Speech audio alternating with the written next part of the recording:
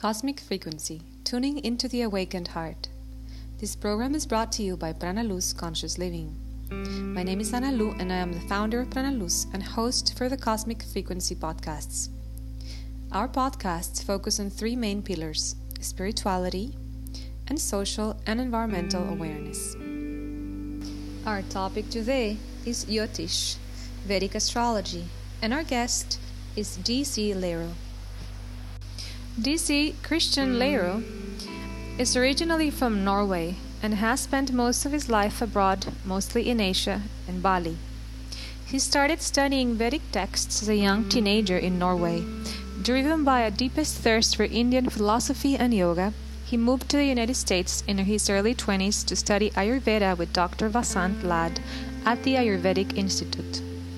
It was there he met Hart Defo, who later became his Jyotish teacher for over a decade. The last 4 years, DC has been a student under Pandit Sanjat Rat from a traditional family lineage of astrologers from Puri, Orissa. DC Lero bridges his Western upbringing and the doctrine of Indian philosophy to offer a unique approach to deliver chart readings with his inspections.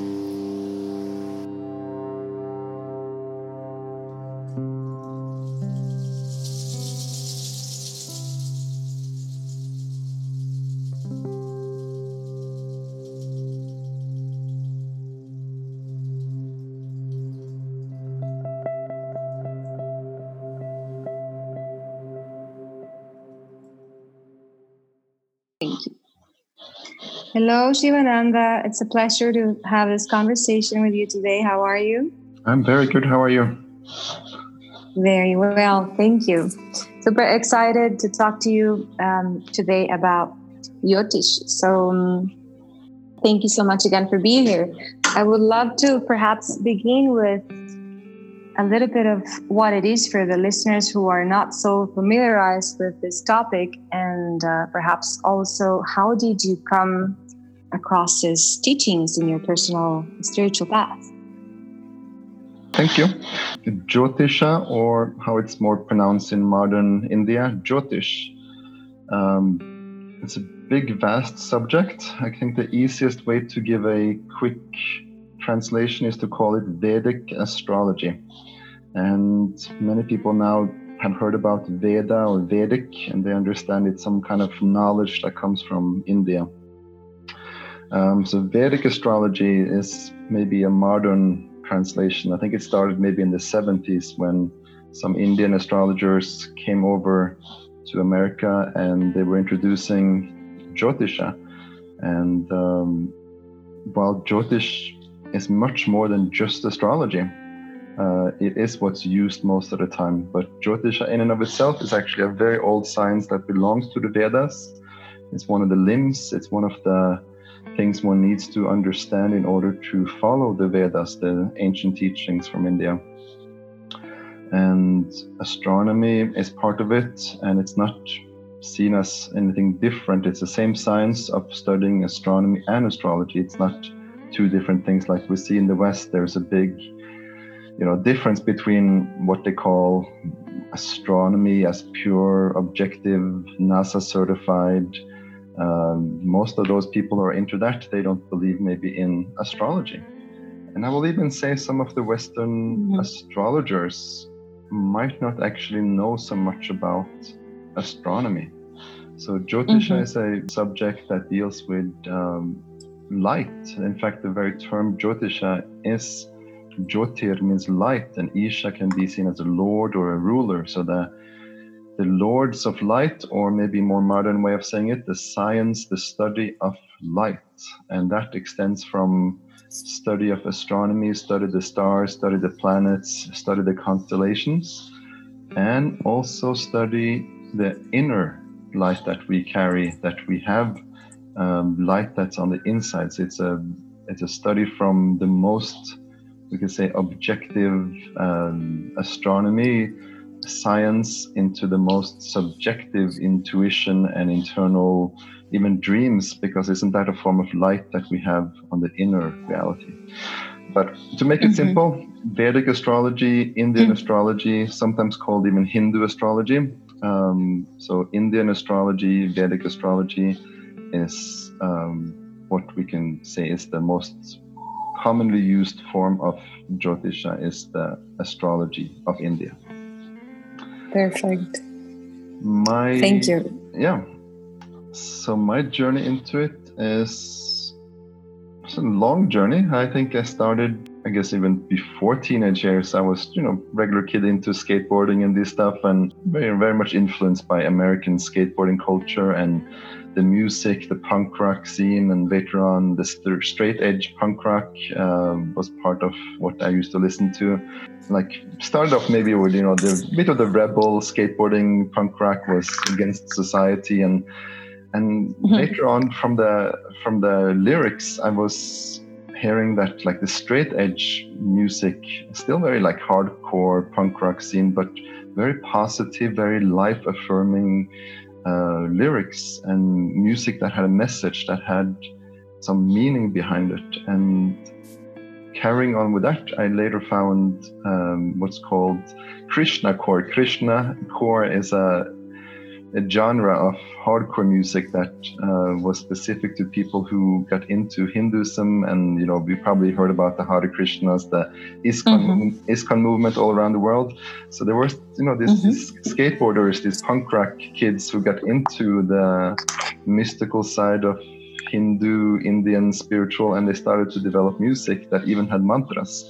So when I first heard that, I was like, wow, this is different, this is strange. And then for me, the music was about the meaning. It was about the message that was carried in those songs. And I never heard such teachings, actually. They would speak about big stuff, about life and about the universe, and they would actually bring in even the chants into the music. So that got me started. And later on, of course, like many people, I would run into these Hare Krishnas. They were, downtown, they were chanting, and I would be like, wow, those are those people. And I would get interested. I would read their material and followed into becoming a vegetarian. I would hang out at their restaurants, and later on I would go for their Bhagavad Gita classes on Sundays. And this was, was a young teenager. It was early 90s and middle 90s. And this was in Norway, because you're originally from there, right? Yeah, I grew up in Norway. Wow. So it was not back in the 90s, early 90s. There was really not much available. But the Hare Krishnas, they had gatherings, and I got deeper involved. And there was another tradition called Ananda Marg, and they were actually also back in Norway, but maybe not as famous. Or they had a small little center where they would teach yoga, and I got initiated into very old, with mantra, with yantra, with tantra. They had actually very profound yoga teacher trainings, very classical, and I would spend time between those two. I never really, I wouldn't say I joined and became a Hare Krishna or Ananda Marga, but I was very interested in the knowledge, and that was my initial point into yoga, Ayurveda, and mantras and these teachings. And I kind of exhausted. There was not much in Norway, so I exhausted the possibilities. There was, back in the day, there was no yoga studio. There was nothing like that. I imported books on Ayurveda, and then I found that there was a center in America. So I was starting to travel, and first in, I think it was 97 was the first time to the States, and that opened up many doors. But then in 99 is when I really moved to the States to study with Dr. Vasant Lad in Albuquerque, New Mexico at the Ayurvedic Institute. And that was a profound change in my life. That was what opened the doors to so many other schools and other teachers. And that's where I found Vedic astrology, Jyotish. I was back in 99. And later on, Stuart Hartifo, he was coming there to give readings and lectures. And later on, I think it was maybe 2001, 2002, then I started to study more formally with him for over a decade. For the last, I guess, 4 or 5 years now, I've been more involved with Pandit Sanjay Rath, who comes from a very traditional Indian astrology family. So it's been a long journey.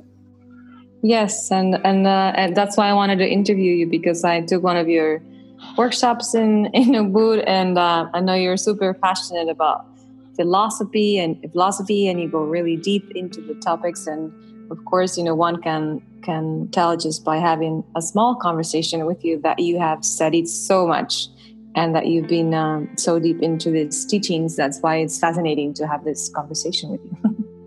So thank you for sharing. My pleasure. This is my pleasure to share. It is still a passion, and it's a never-ending study for me.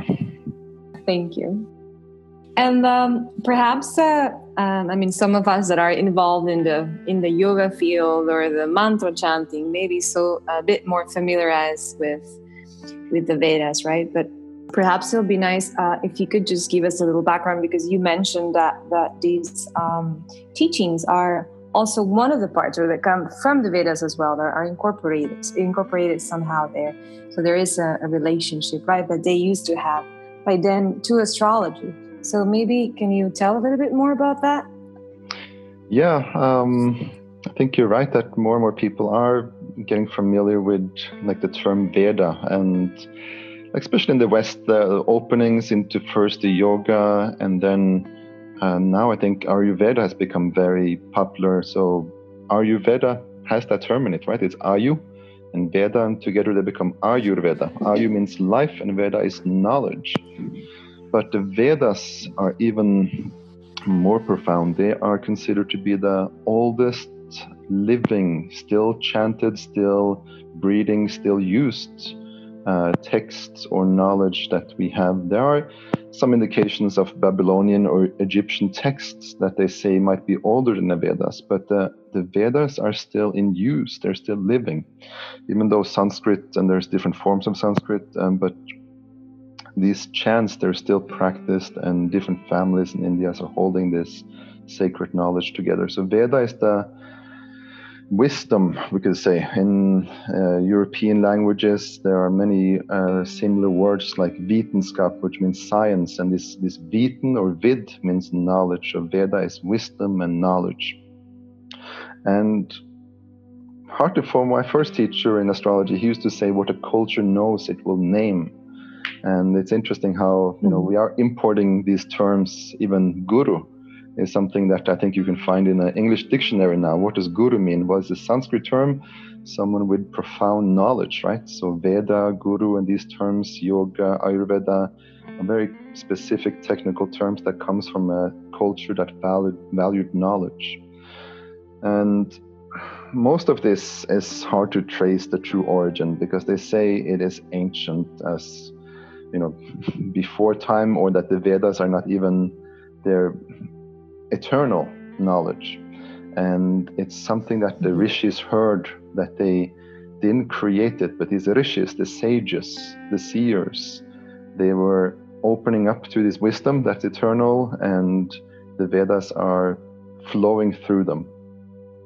So who knows exactly, but there are definitely historical records that will point back to, what could you say, 3,000, maybe 5,000 years ago, that this knowledge was existing. Oral tradition will say that it's been, passed down since eternal, but there are indications of what should we say, texts or artifacts that point to a culture that is extremely old, thousands of years ago. And this old culture had very deep, profound knowledge and specific terms, for different parts of reality, different parts of nature, including different parts of human nature, internal aspects, deep psychology, we could call it, deep insights into the human condition. And definitely insights into nature, and that includes the astrology part. So there were, astrological sequences, combinations, patterns that are described, that when we use modern day astronomy and we trace back these events that they refer back to, would have happened many thousands of years ago. Foundation of what we can see as more like the modern Hindu, they will refer back to the Vedas as the cornerstone. So the modern yoga scenes, the modern philosophy, the chants that you hear in yoga classes, they have their foundation into this tradition of the Vedas, which is at least 2, 3, maybe 4 or 5,000 years old. Yes, and not to say also like a lot of the religions also derive right from the Vedas. Mm-hmm. Like exactly. Yeah. Thank you, Shivananda. I have personally done my chart a couple of times, long time ago, and then I also did it with you last year, right? Yep. So that was a really great reading, by the way.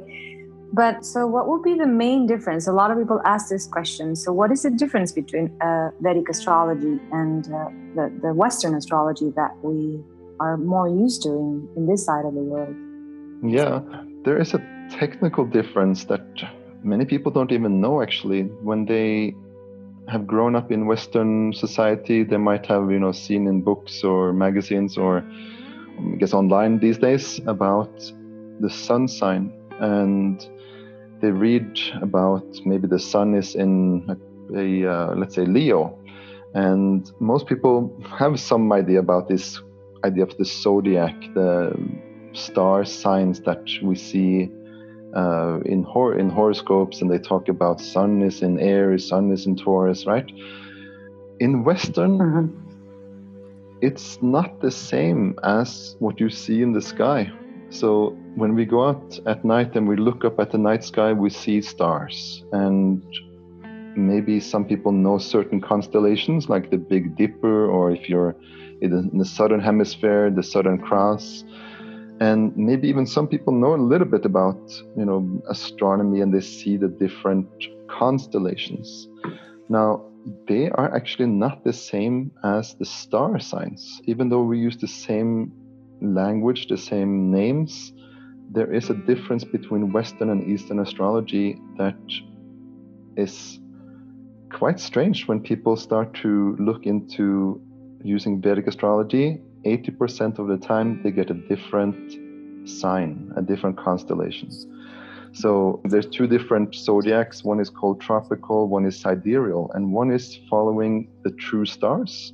That's what we call constellation, right? So con means with, and stellar. Constellation means with stars.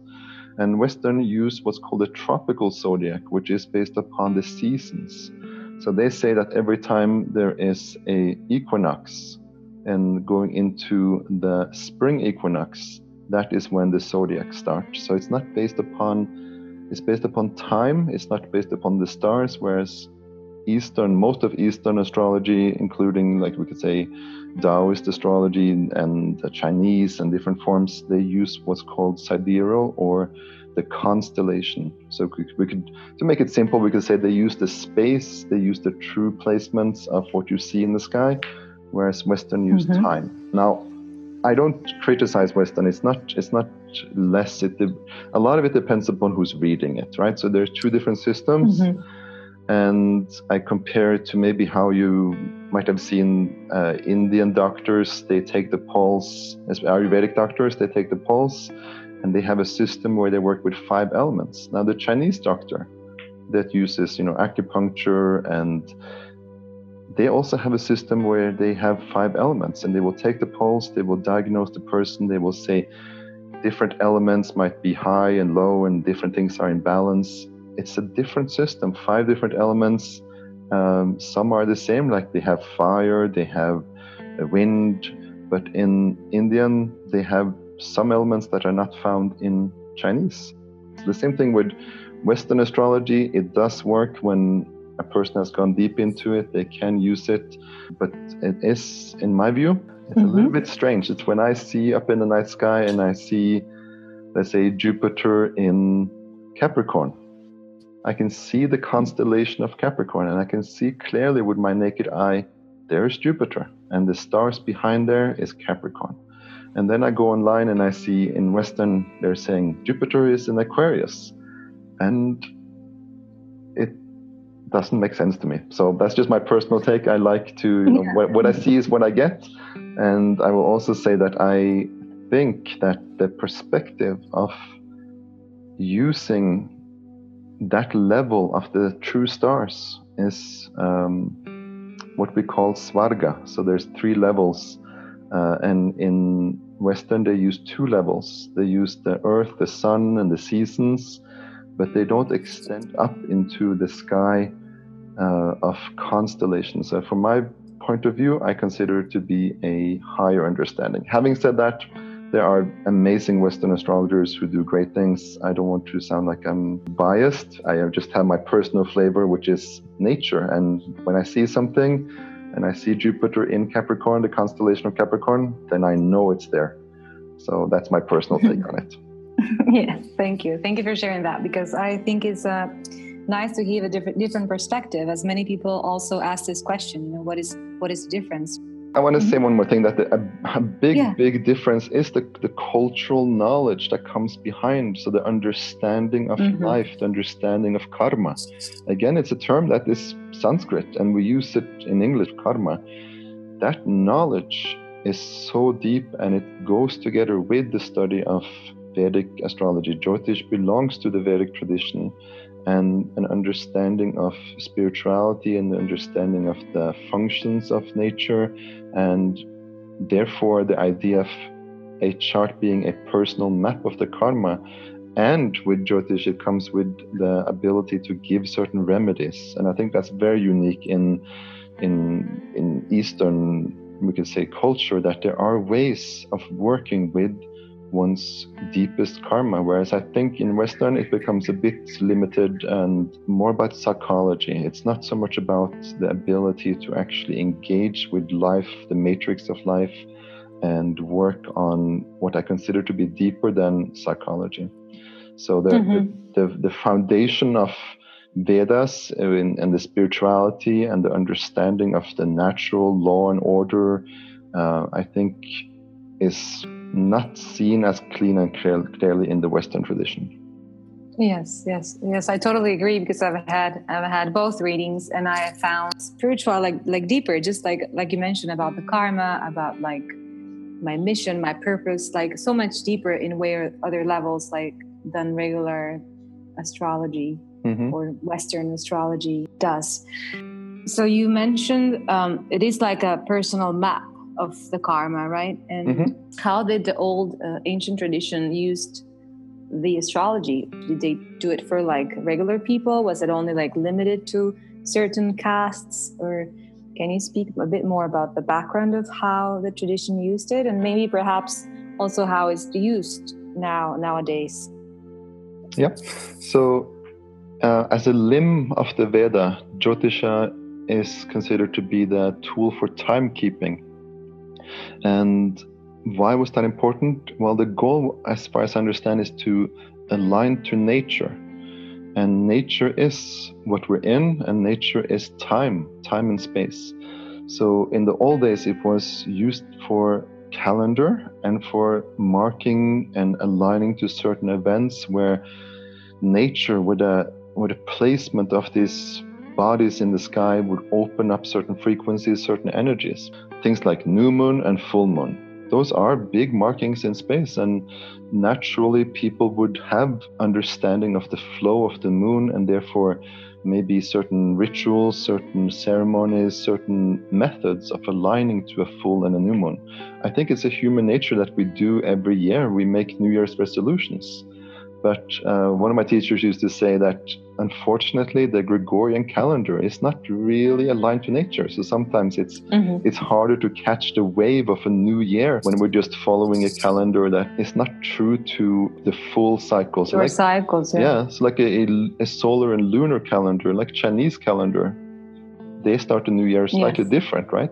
And that's said to be more closely connected to nature. So the origin was to align to nature, and specifically for communities, for the society, to use these markings of certain holidays, to do the rituals, to make sure that they are participating in life. Later on, it becomes the called Jataka, the personal chart. That can also be done. So that was maybe in the old days used a bit more for the royalty, for the leaders, to help the leaders to align, and therefore the leaders could, align and protect in the culture or protect the society. The regular people, I don't think, had access so much as we have in this day and age to that everyone can go online and they can get, the computation, the calculation of a chart is actually a mathematical skill that some of the grandfathers of some of my teachers, they would do this in their heads. They had such a deep, mathematical background that they could calculate astronomy in their head, that they could sit there and make the chart. I've seen this done in India. There are some old astrologers, they don't use computers, and it might take them a few hours. In fact, one astrologer, he said, okay, come back in 2 days. And he's going through all the calculations by hand. And I show up and he's done what my computer can do in, 10 seconds. He's done that by hand for hours and hours. So it's a skill that is the second. There's the first one is observations. That's pure astronomy. Then there's calculation. The third level of Jyotisha is what we call the personal chart. And that is what comes down in this day and age. We are all interested in our personal karma. So Vedic astrology in this day and age is, especially in the West, it's more about the personal chart. But in India, they still follow a solar lunar calendar called Panchanga, and all the rituals and marriage dates and all kinds of holy days. Here in Bali too, there are certain days when you can see the whole village is coming together, and it's the moon is aligning. It's a celebration. It's a ritual. It's a prayer. And then there are other days when you're not allowed to do things like going out. Once a year in Bali, there is a day where the whole island shuts down. It's a specific day for a new year. And in India too, these old calendars that are, in my view, a bit more intelligent than the modern Gregorian calendar. They are following natural cycles of the sun and moon. The origin of the Gregorian calendar, I believe they did their best. We can see that there is a cycle of the year that starts somewhat with the new year.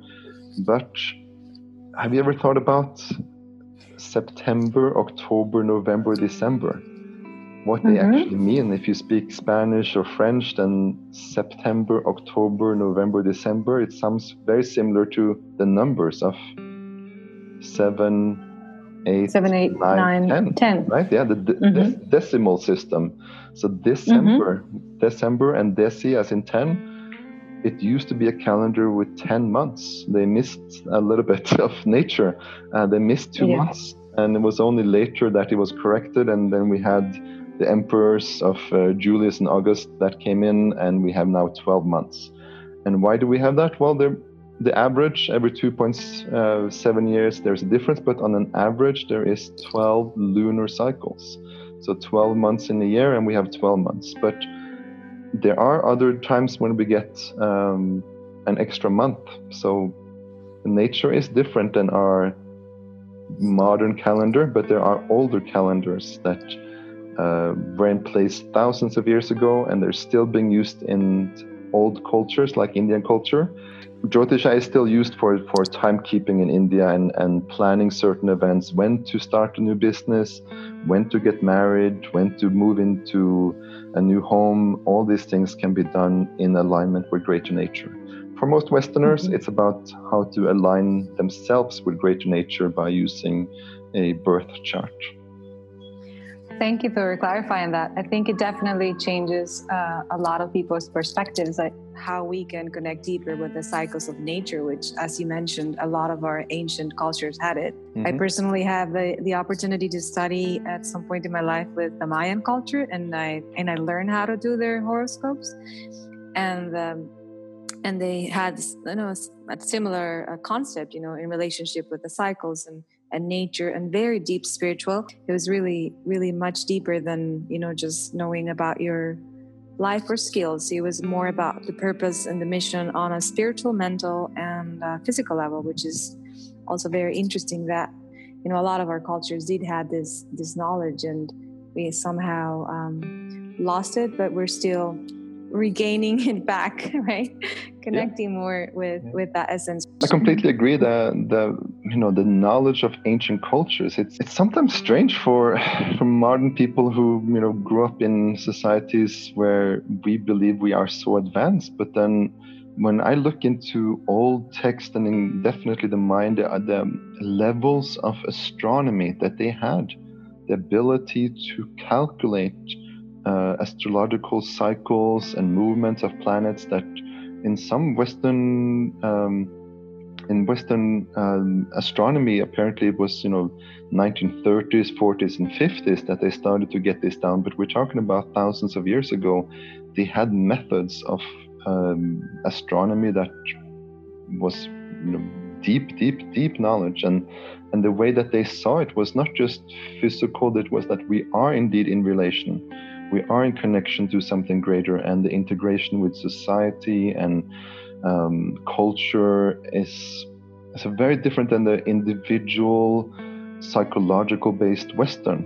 So Western astrology, even though it has opening to spirituality, I truly believe that it focuses maybe a bit too much on the individual psychology, and whereas Eastern culture, old culture, didn't really know or care too much about that. It was like here in Bali too, it's not so much about self-realization and development. It's not so much about individual accomplishment. It's about being part of society, being part of the family, finding one's place. And in this culture, if a business is failing, if the marriage is having problems, if health is going down, well, they might contact a doctor or a counseling, but more likely they go for the rituals, they go for the ceremonies, they go to work with nature. And that is something that is very deep in Vedic astrology, is that, yes, we can go to a certain extent of developing ourselves, but eventually we are part of nature. And to put it into, again, to the context of the Vedas, the understanding of aligning to greater is on three levels, like you beautifully opened up with the ability to connect to oneself is important, but then with nature and also with the community. These are teachings that I think have been lost in modern Western world, and astrology, unfortunately, in the Western is maybe a bit too individualized because it doesn't have the culture that comes with the Vedic of, again, it's positioning oneself, aligning oneself with greater, finding that one has the individual karma and accepting that within the community, within the country, within the this world is shared by all of us. And in my view, if everyone woke up in the morning and we recognize that, wow, there's this sun, it doesn't have to be airy-fairy astrology. It can be as simple as astronomy. Here is this beautiful solar body that comes up. It's a star that gives us life. And if we remember that we all share that life force and we all align to that, I think we can start to see the world in a different light, that we all are dependent upon that source of the sun. I think old ancient cultures had a bit more connection to nature than most of the time. Now we wake up and we look at the smartphone and we look at our calendar and we look at the things we have to do, and we forget our place in nature. Yes, very beautifully said. Thank you for that. I completely agree. And I was just going to mention that on a chart, you can for sure learn way more about yourself and how to align with those elements, how to help us through the understanding of our personal karma, perhaps our collective karma, help us remember, align, and connect deeper with that natural order on a daily basis, which gives us so much more tools to go through life, right? In a deeper level, right? Yeah. Thank you. And speaking just specifically about the charts, like how do you calculate them, or how does this map allows us to work deeper? Like, tell us a little bit more of. Not going to give us a class, but just on a general basis, how do you do it, and how can you work deeper with the information that the chart offers to us? Mm-hmm. I think for us Westerners, the self-understanding is a big part of our journey, and to find that a chart that was in place from birth is already setting up things like family dynamic, ancestral karma. That was one of my profound thing I had with my first reading with the person who became my first teacher. He spoke about things that happened to my mother before I was born from my chart, that things that I didn't know about, that later on I checked in with her and she confirmed these things. So it puts the mind into a bit more of an open space, I think, to see that we are embodied in a unique time and space. And there is a science of astrology that can both describe what has happened, and a lot of times when I see a client, the first part of the reading is to go through their journey, to go through the roads that they've been traveling upon, and seeing that there are different seasons. And I call it an art and a science, and I have to be honest, I never met any astrologer who can do 100%. There is room for the unknown, so to speak. And I think any true astrologer will say that there is parts of the chart that we don't see. But if we can get to a place where we start to predict or confirm certain cycles, and a client is starting to see that someone else can see their history, it creates a narrative. It creates a story that actually puts it maybe a bit of a distance, that they don't have to be so identified with it, and it creates more of a freedom to see that it was not one's mistake, it was not one's fault, that these things were, we could say, destined to happen. And it gives a type of freedom to lift oneself out of that old story. So that, I think, is quite an empowering, open mind experience. I know it was for me the first time. I'm actually a skeptical person. I like to test things. I don't believe it at the first sight, but when several astrologers start to point towards the same thing, and they are talking about things that there was no way they could have known about me, and like I said, even before I was born, these things created an openness in me that, wow, there is something bigger going on here. So just by that, it starts to open the mind.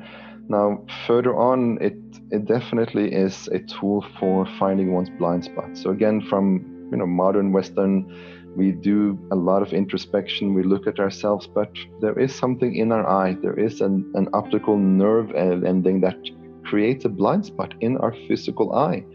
So we extend that understanding to the psyche. There are things of us we don't fully understand, that we don't fully see.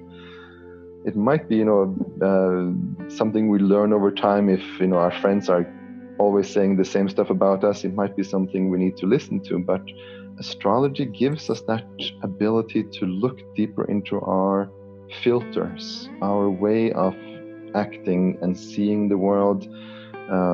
We all have different personalities, we all have different perspective, and to start to see why it is we see that world in that way. And that when I study charts and I see, okay, here's a person who sees the world through a completely different filter. It gives us insight to ourselves, but also that everyone else has their own chart. They have their own world almost. They're looking through a lens and they see the world through that lens. And it's almost, creating reality because they have a filter that is in place. And indeed, the self-understanding, it helps to open up those filters, and we can clean and clear our view, ideally to find higher expressions of it. Now, when it comes to more of the mystical side, then that old world, they will talk about curses. They will talk about, gifts and curses, that there are places in our lives where things are open and things are flowing, and other people might look at us and they see our talents and they see much that we have good luck in certain aspects of life. And then there might be other parts of life where things are more contracted and it seems like we're just spinning, we're not really getting the momentum. Lady luck, what is our good karma, and seeing that there are places where things are just open, and then there are places where things are closed. And also that allows us the areas, like you said, that gives us like a point where we can start working on that through the remedies and the offerings and the rituals and the mantras and everything that exactly. I've seen some kids in India, some teenage kids who must have, done this before, because they know deeper and deeper levels that I'm still learning into my 40s. I know this 14-year-old kid in India who he's grown up in a family, of course, but even though his family is providing material, they never forced him. But for some reason, he is a child prodigy. And we see that with other kids too, have naturally talents. They are, 3 or 4-year-old, they're picking up some kind of instrument or a paintbrush. And it's almost like from a past life, they have an ability. Now, that is karma. And when we start to get older into the world, we see there might be parts of our life, especially relationship can be, how is it that we end up with the same person, or how is it that we end up making the same mistakes? And that is where Vedic astrology offers quite unique methods. One of the strangest, but I will say most profound remedy that can be done for relationship karma is fasting. And how does that work? It makes no sense in the modern Western world of someone who has a difficult time in a relationship. They can fast once a week. There's specific days for fasting for each person. And by fasting, they start to work on their karma. So this is where, on the psychological level, Western medicine level, it's not able to see as deeply. But if you think about it, it's been a natural human, cross-cultural, not connected to religion, across continents. There are very clear indications that human beings have done very much the same things to grow, to change, to connect to something deeper. We can call it religion or spirituality, but beyond religion, human impulse of transformation, of opening. If you look around, they've done pilgrimages, holy books, saints, prayers, chants, and fasting. All different religions, they have rituals that include those things. And the idea of fasting for changing one's imprint of relationship karma, it's very, very interesting how deeply the emotional body is connected to food, right? Also, the emotional body needs food. It sometimes is the physical food, and sometimes it's experiences that the emotional body needs. Now, when we stop the unconscious patterns of eating, it creates almost like a little shock to the emotional body of, what? I'm not going to eat for a whole day. I have to fast. And it brings up things. It's said that, by fasting, we get more digestive energy. And sometimes emotions has to be digested. It's not uncommon that sometimes we feel a bit down and we have some food to, satisfy some emotional needs. Sometimes that's okay, but we can clearly see when emotions are going down and we emotional eat, then most likely we have to deal with those emotions on a different level, maybe the physical level. The idea of emotions and connection and relationship, and to use alchemy, fasting on specific days for specific planets, for specific teachings, that is, I think, a bridge that I'm very interested in seeing if modern Western scientific skeptical people like me, if they can actually test it as a technique, as a ritual. And I truly believe it's alchemy, because by fasting, we start to access the emotions, the energy in motions on a deeper level. And then we can say one's understanding has changed, and therefore one's karma will change as well.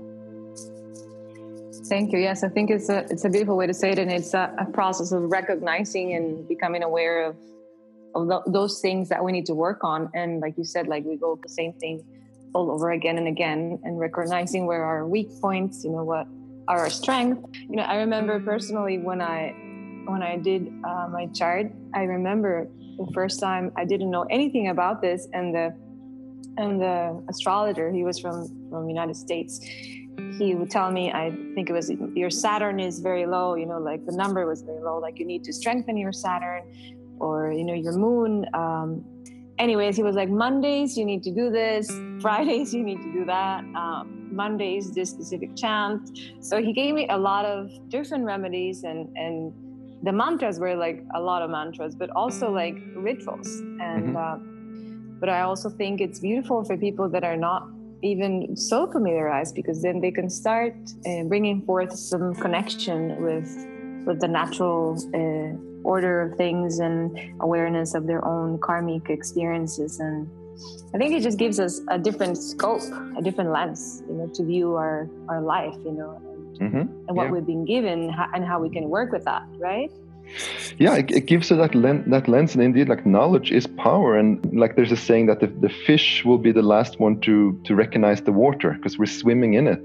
So we're swimming in this time and space, and every week we go through the same 7 days. And you mentioned that on specific days for specific rituals or observations. And many people, we learn the 7 days of the week from Sunday, Monday until Saturday, but do we actually question why we have 7 days and what they mean, and if there's maybe even a meaning behind them and the different energies? So Sunday, Moon Day, that's pretty obvious, but why is it in English Tuesday, Wednesday, Thursday, Friday? We get to Saturday and we recognize, okay, so we have Saturn there. And indeed, we started with Sun and then Moon. But what is this Tuesday? What is Wednesday? What is Thursday? What is Friday? For Spanish or French, they might have, an easier access to understand what's behind those names. So Tuesday. Yeah. Right? In Spanish, how do you say Tuesday? Martes. Yeah, so it's pretty easy to recognize that that's Mars, isn't it? And yes. Tyr, in Norwegian we say Tirsdag. Tyrsdag, there's a day of Tyr or Tyr. That's the god of war. And indeed, Mars is the god of war. We say martial art and martial law. Aries, Mars, that is a strong, fiery energy. So the idea of a moon day, Monday, and a Tuesday, they will have different energies. And then we go to Wednesday. In Spanish, it's Miércoles. Yeah, and that sounds very close to Mercury, right? So Mercury is Wednesday. That is Vodin or Odin. Onsdag, we say in Norwegian, that's for Odin. Again, Mercury and Wednesday go together. We can skip straight to, probably people recognize Thursday, Thor, right? The hero in today's action movies, Thor, the Viking god. I will say he's bit different in the old stories compared to, I believe it's Marvel superheroes. But anyway, in Spanish we get Jueves. Yeah, so Jupiter. Yeah, in fact, Jupiter and Jueves is the root to, I believe, jovial in English. It's a happy-go-lucky, very protecting energy of Jupiter. And of course, people know Friday is thank God it's Friday, is the date night, and Freya is... And Freya. Yeah, Frigga or Freya is the day for Friday. And in Spanish, it's easy. Which planet do you think it is? Venus. Venus. That is the day for Friday, of course. The day of love, Venus. I was going to say that it's wonderful if we could all access this information, and then we could actually align with the days. Just as basic, we're not even talking about the calendar, but we're talking about every single day, like with the energy of that day, right? Absolutely. So that is one in Indian calendar. That's 1 out of 5 different techniques. There are lunar days, there are solar lunar days, but just the simple 7th day of the week will have different qualities. And I actually believe that we are swimming in this. We align to it without knowing it, but to step up and consciously surf those energies so we don't get taken over by it. And the question from my teachers, I was like, why do certain cultures start their week on Sunday? Why do certain cultures start on Monday? Who decides this? Why should a week start on a certain day? And what will be the effect? What will be the effect? So he would say cultures that start on Sunday, and most modern cultures maybe start on Monday, but cultures that start on Sunday, well, they would align to the qualities of the sun, which is that life force, which is the true, anchor, the king in the solar system, or the CEOs. There's a there's a order that we can align to. So spirituality, illumination, knowledge, and these things are lifted up with the sun. Moon Day is a beautiful mother and caring, but when people go to work Monday through Friday, and it's having the blues of the Monday. So maybe their moon is not shining fully. They're having a difficult emotional day because it's back to Monday, it's back to the grind. And they go through the week, and thank God it's Friday. They get to have some fun on Friday night maybe, and then they rest maybe Saturdays, and it continues. One of my teachers, his tradition, they start their week on Thursday. Isn't that strange? Oh, really? Yeah, it's a day for knowledge. In Sanskrit, Jupiter is called Guru. So he belongs to a knowledge, a wisdom tradition. And to start the week on the day of Guru is every cycle, every 7 days, remembering we're starting, and it's about knowledge. It's about the tradition, it's about the lineage, it's about following the wisdom of Guru. Thank you, Jivananda. I think definitely gives us insight, and right now that we're all in this situation also is that we're not all of us, but maybe some of us are not on the day-to-day, work 8 to 5 a concept of week that we normally have been, growing up with, and opens up like another perspective, just being from home and having a space or maybe time to just go on a daily basis with a bit more awareness of how we can connect with these energies. And of course, if we do the chart, it's even better because we understand then where are our weak points and strengths and how we can work on different dates, in different days and cycles as well. And I wanted to tap a little bit more on the cycles, because I do remember it's all mathematical and it's all like really calculated very precisely. But I remember that there is like a cycle understanding within Vedic astrology, and cycles that you change through your life, transitions that you have through life that mark important points in your personal life, changes. So can you speak more about the cycles and share with us a little bit of that, please? Yeah.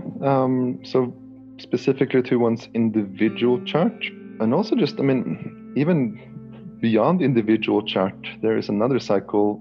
Maybe I should speak about that first, because even if you don't know your chart, like you said, it can give a connection to know these 7 days. But there's also the lunar cycles. And old farmers or people who work by the sea, they know how powerful lunar cycles are. So even if you don't know your own chart, just taking time to connect to, wow, the moon is starting to move upwards, it's coming to a full expression. Wow, it's starting to go downwards, it's starting to go into emptiness, it's letting go of the light, it's coming to emptiness, and then it continues. And people who follow those cycles, they will start to see that there is a flow in nature. So even if you don't know your chart, you can start to follow lunar cycles, and I think very naturally, when is the time to start a new project? When is it time to lift something up? When is it time to fully shine? And when is it time to start to let go of something, maybe dissolving something and go completely into emptiness? Following the lunar cycles is absolutely a deep journey into oneself, one's emotions, one's spirituality, into nature. But even deeper, more precise, like you're saying, there's tremendous calculations. There is the individual chart.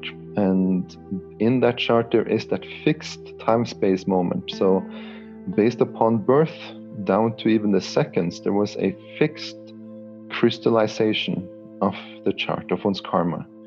And it's always unique. It's like the iris, it's like the DNA, it's like the fingerprint. That unique time-space moment.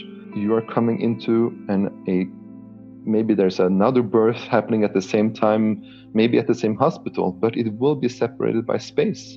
Or you can have twins, they will have the same space, but they will be separated by time. Maybe just 2, 3, 4, 5 minutes, or even less.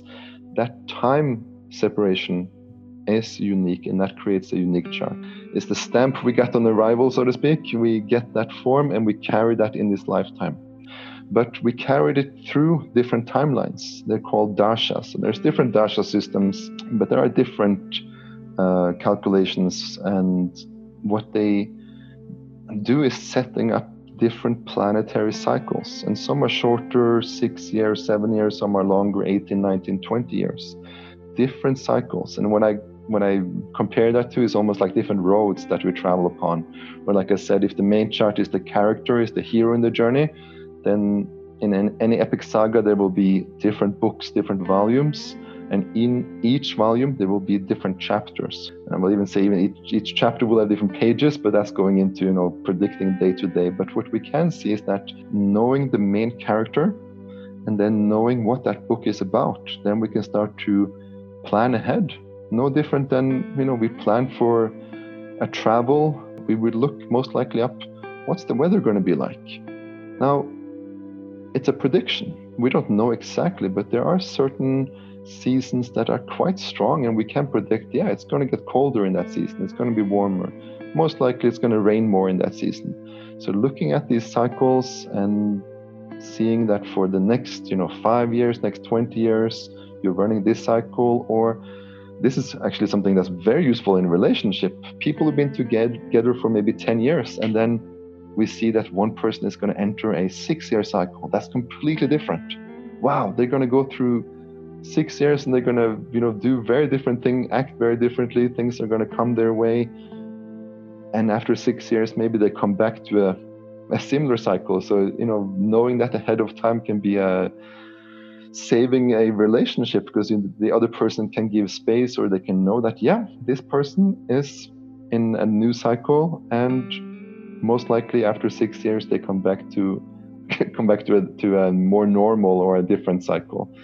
Sometimes just to learn about the past, because sometimes some people have grown up in maybe a long, bumpy, rocky cycle of what we call Rahu, the North Node, and they've been bumping along maybe their whole childhood and teenage years. They get conditioned, and they believe that life is like that life has that North Node, the Rahuvian energy, and suddenly they're changing into Jupiter, which is a completely different frequency. And maybe life has changed, but they're still sitting there bumping and thinking, believing that life is not to be trusted or something like that. So there are ways of both clarifying and resolving the past, and also starting to plan ahead. Astrology for me has not just been, mind-opening and interesting. I actually will say honestly, it has not just transformed my life, it has actually saved my life. I had chronic fatigue for many years and getting weaker and weaker, and seeing tons of, anything from modern medicine to alternative to spiritual. No one was able to diagnose me. I was falling down into a drain. And it got to a point where even getting up, taking a shower was a tremendous struggle. I had a cycle that I went through that really put me down into no physical strength at all. And it was months and months of research trying to figure it out, until I finally turned back into what I thought, okay, there's one thing I believe in, that's astrology. And then it clicked. So I'd known my chart for so long. I had seen it many times. I have it, in my head. But I picked it up again, and it was a deeper level that suddenly just clicked. And I actually self-diagnosed. It sounded the strangest, but I self-diagnosed. I even took steps to get the right treatment. And it was only afterwards that I actually got the lab results that proved my self-diagnosis was correct. I had a certain condition that had not been found. So that put me on a healing journey. It took me a couple of years to recover my strength. But I honestly will say that without that intuition and without the technical part, I don't think I would have recovered from it. Thank you for sharing your experience. It helps a lot also to hear, from your personal experience, how this was helpful and useful for your personal growth and for your health. So sometimes we don't even know where something comes, from a lot of people. We're all searching healing in different ways, Reiki, reflexology, therapists, whatever that is. And I think this is another tool that allows us to discover ourselves in a much deeper way and find answers sometimes to things that we don't we don't really understand, why we behave in a certain way, why we have certain tendencies, why we have certain things. And thank you for sharing that, because I think it's beautiful to hear from your own experience how you were able to recognize and gave you light, in your personal life. Mm-hmm. Yeah, light. This is the science of light, and I believe that we have used stars for navigation since the beginning of dawn, the beginning of light, beginning of time. It said, Yat Pindeta Brahmande, in the smallest, so in the greatest, as above, so below. So this idea of looking out there, to actually look inwards, to find navigation internally and also in life, I believe that we still can look towards the stars for that. Thank you. Yes, definitely a nice invitation for everybody. Thank you, Jivananda. And I'd like you to share a little bit of what you're doing. Personally taking your course right now, starting your Vedic astrology course. But I'd like for the others to listen of your offerings. I mean, you also do Ayurveda. I also had the honor to have you teaching during one of our trainings in Bali. Ayurveda and in Ayurvedic astrology, and you're teaching right now, and you teach philosophy, right? Yoga philosophy in the Yoga Barn. But can you share a little bit more of all the offerings that you have? Yeah, I'm currently based in Ubud, Bali, and working through Yoga Barn. So I do see clients both in person there and also online. I focus mostly on the astrology, but my background was the way I got into astrology was through the Ayurveda. So I do teach that. I do mentor and guide people to learn deeper about the physical health of Ayurveda. The philosophy is a foundation. The understanding of, it's more than philosophy. A lot of times it's hard to translate these terms, but darshana. Darshan is a way of seeing. There are different lenses, different views, and classical Indian culture has 6 of them that belong in the Orthodox. There are many other views from Indian culture. Hinduism, Buddhism, Jainism are maybe the 3 most common. But within Hinduism, there are many different traditions, and then there are 6 traditional views or philosophy. We guess we can somewhat use that term. So having a foundation in that gives much more deeper clarity if one is going to study Ayurveda, and definitely yoga as a spiritual pathway, more than just the physical, but the practice of the yoga is being in the world and using the physical body, using the mind, using the energy. And the map that's given is from Sankhya. That's one of the 6 darshanas. So I do teach this, the intellectual knowledge, astrology being the main passions. I do give individual consultations and mentorship, and also doing 3-month introduction programs that are online as well. I do want to say that my approach is maybe a bit more modern, and I have a Western background. So even though it's a very traditional, and I strive for having that connection, I do still question. I am, like I said, I'm a skeptical person. I want to test this out, and I want to bring it into modern context. Maybe it's also needed to bridge the old and the new, or the East and the West. So it's a constant work in development, and that passion of mine is to find how to make these teachings that are thousands of years old, how to make it relevant to this day and age, into modern context. And having said that, I don't think we have changed much. I don't think human nature and our foundation have actually changed that much, even though we have so much technology. I do believe that at the core we are still operating from the same principles. We have the same needs that are from ancient teachings. Thank you. I think it's beautiful the work you're doing in bringing ancient and sacred knowledge to nowadays and applicable to our modern society. So thank you for that.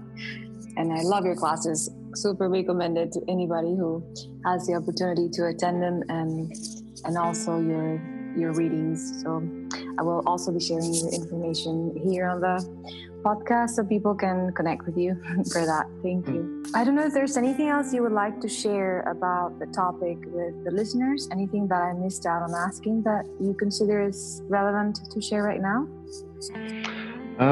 I guess like when people ask me about learning astrology or what it is, for me it's always been about connecting to nature.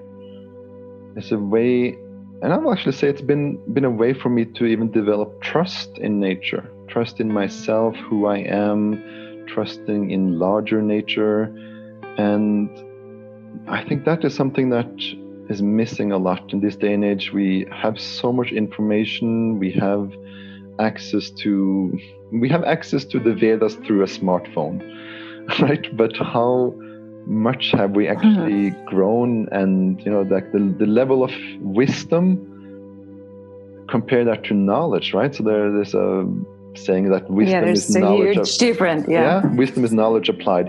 And then we have this idea of information. So there's so much information, so many different this and that. And even in Indian Jyotish Vedic astrology, it's a never ending. There are many different forms of Indian astrology. There's different schools, there's different tradition, there's different ways of making the chart. It becomes extremely complex. And I think to step back down into nature as we are here on Earth, and to just start to observe nature, to observe the seasons, to start to look into lunar cycles. And we can use the smartphone, we can download an app that will show you the lunar cycles, that will show you where the sun is, and beautiful, astronomy programs that you can download on your map, and you can start to look out into the sky, look out into the stars, and just learn that there are different constellations, different planets, just your own connection to the night sky. I think that is like the yogic pathway of direct experience, starting to step into nature and observing nature and observing lunar cycles. I think that is actually yogic alignment that is not just, off the mat. It's connecting the world to what is considered to be the mother moon and the father sun, these two different energies that are up there in the sky, and our connection to them, and seeing how they dance around in different seasons, different lunar cycles. Honestly, I don't think we need anything else but nature, the astrology, and all the math. Sometimes that is for particular people who have an interest in that stuff. But I do think we all are in relationship to Earth, the sun, and the moon. And the more we recognize that and connect to that, I think that helps us on our path. Yes, thank you so much. Definitely. And it's an invitation for curiosity as well, right? Starting to, like, you mentioned a lot about questioning, I think it all starts with this inquiry, questioning and absolutely observing. That is the most beautiful thing, that, to continue question. That's sometimes we might learn that there are 7 days of the week, but do we really question why there are 7 days? Well, now there are 7 days based upon the seven planets, but a curious mind will continue to ask why, right? A little child that's always asking why. The next question I want to ask to the listener is, why are the 7 days in that sequence? Have you ever thought about that? Why is there a sequence? But I don't have the answers yet. In astrology, there is a derivation for everything. So this is like learning the matrix of the universe and unraveling these patterns. Now we see that we have 7 days. I'm not going to go into it, but there is a reason why we actually have the order of a sun and a moon, and then into Mars and so forth. There is an order to that as well. A beautiful invitation for that. Thank you. I'm very excited to continue the course with you to see if I could find the answer. Thank you, Shivananda. My pleasure. And it's been a pleasure to talk to you. I started this podcast to share insights on spirituality, spiritual teachings, and environmental awareness. So I always ask the participants what they think about the concept of conscious living. How can we, by becoming conscious, help the collective? So I would love your perspective on that. That's a great question. Conscious living. Consciousness.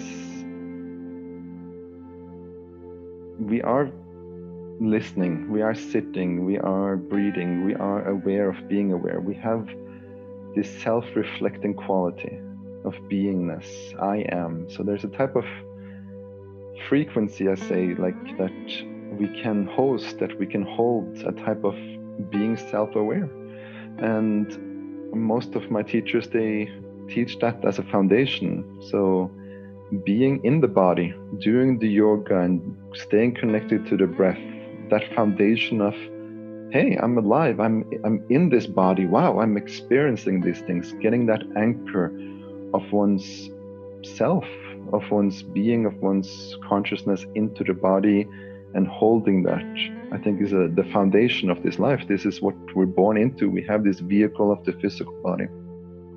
So starting with oneself and starting with the body, starting with the breath, observing the mind, the energies, the emotions, and then extending that out into the environment, into the community, into the family. It's easy to meditate and develop spiritual knowledge in a cave and being, so connected to one's own spiritual life, but how consciously awake can we be in the family environment?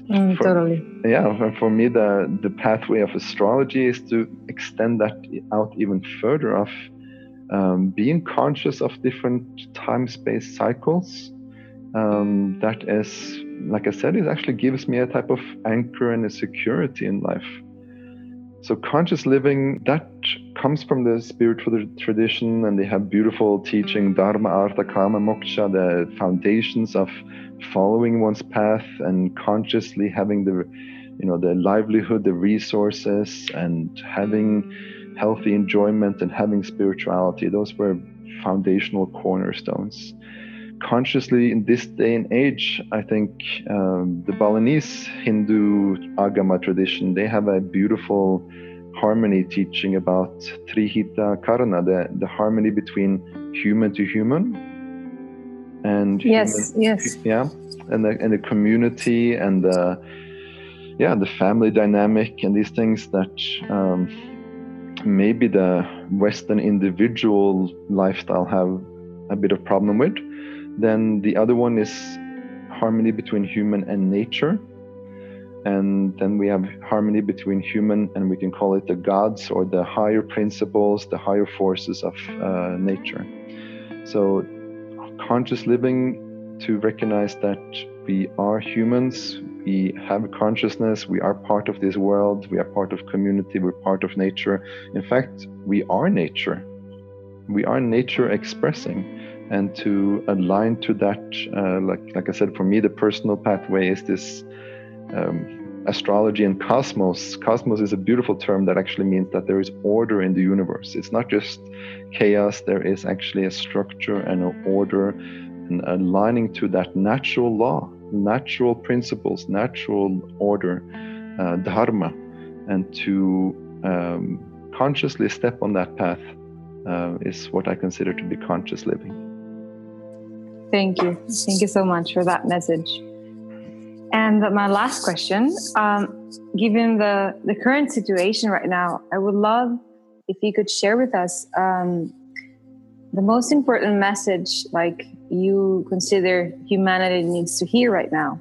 So where astrology can help us, that there was certain cycles that has been going on, especially 2019. It was bringing in a deeper and deeper, it's like pressing deeper and deeper down. And then there was an eclipse, December 26, 2019, that really made a turning point. It's almost like pressure that I was comparing it. I was telling people that it's almost like, can you imagine carbon being pressed and squeezed and squeezed and squeezed until it structurally changes?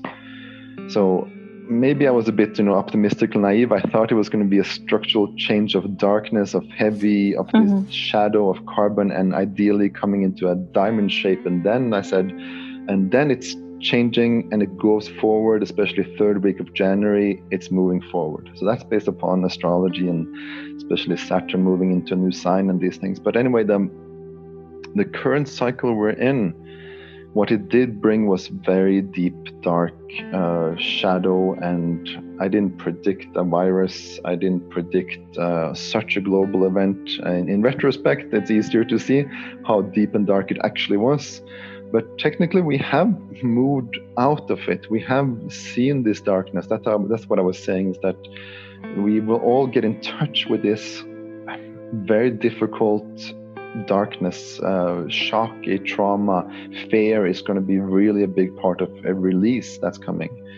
So this cycle moved forward, and it's almost like what I said early 2019. I said to people, it's not easy. It's like this shadow has to be seen and recognized, and I thought it was going to be a bit more political and environmental, and it is environmental and it is political. I didn't predict the specifics of a virus.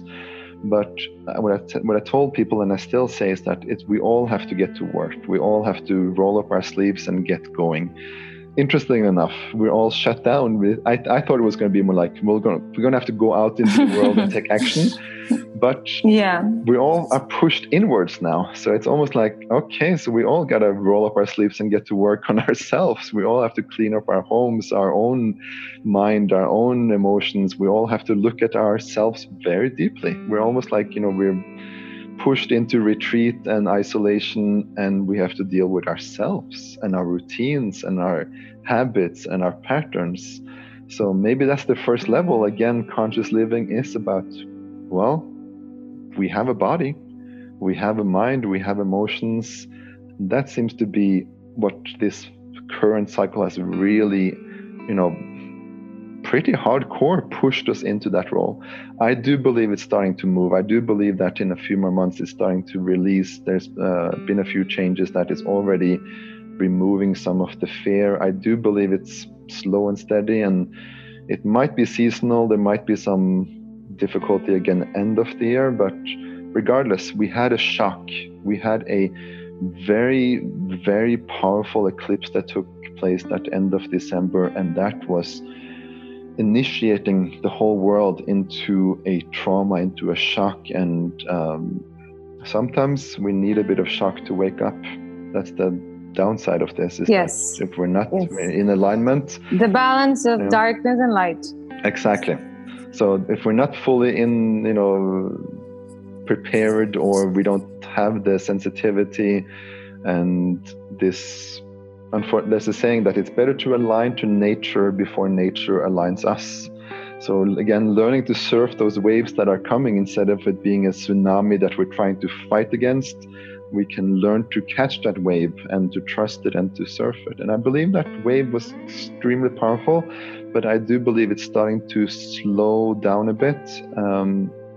I do believe we all have individual lessons to learn. So I'm a bit reluctant to say there's this global awakening and this and that. I see a lot of beauty in people wanting to aspire to that, but at the same time, reality is pretty difficult this day and age. There is quite a bit of suffering in this world, and maybe this opportunity is to actually get in touch with that. As the Buddhist teaching is that the first noble truth is there is suffering, there is difficulty, there is shadow, there is darkness.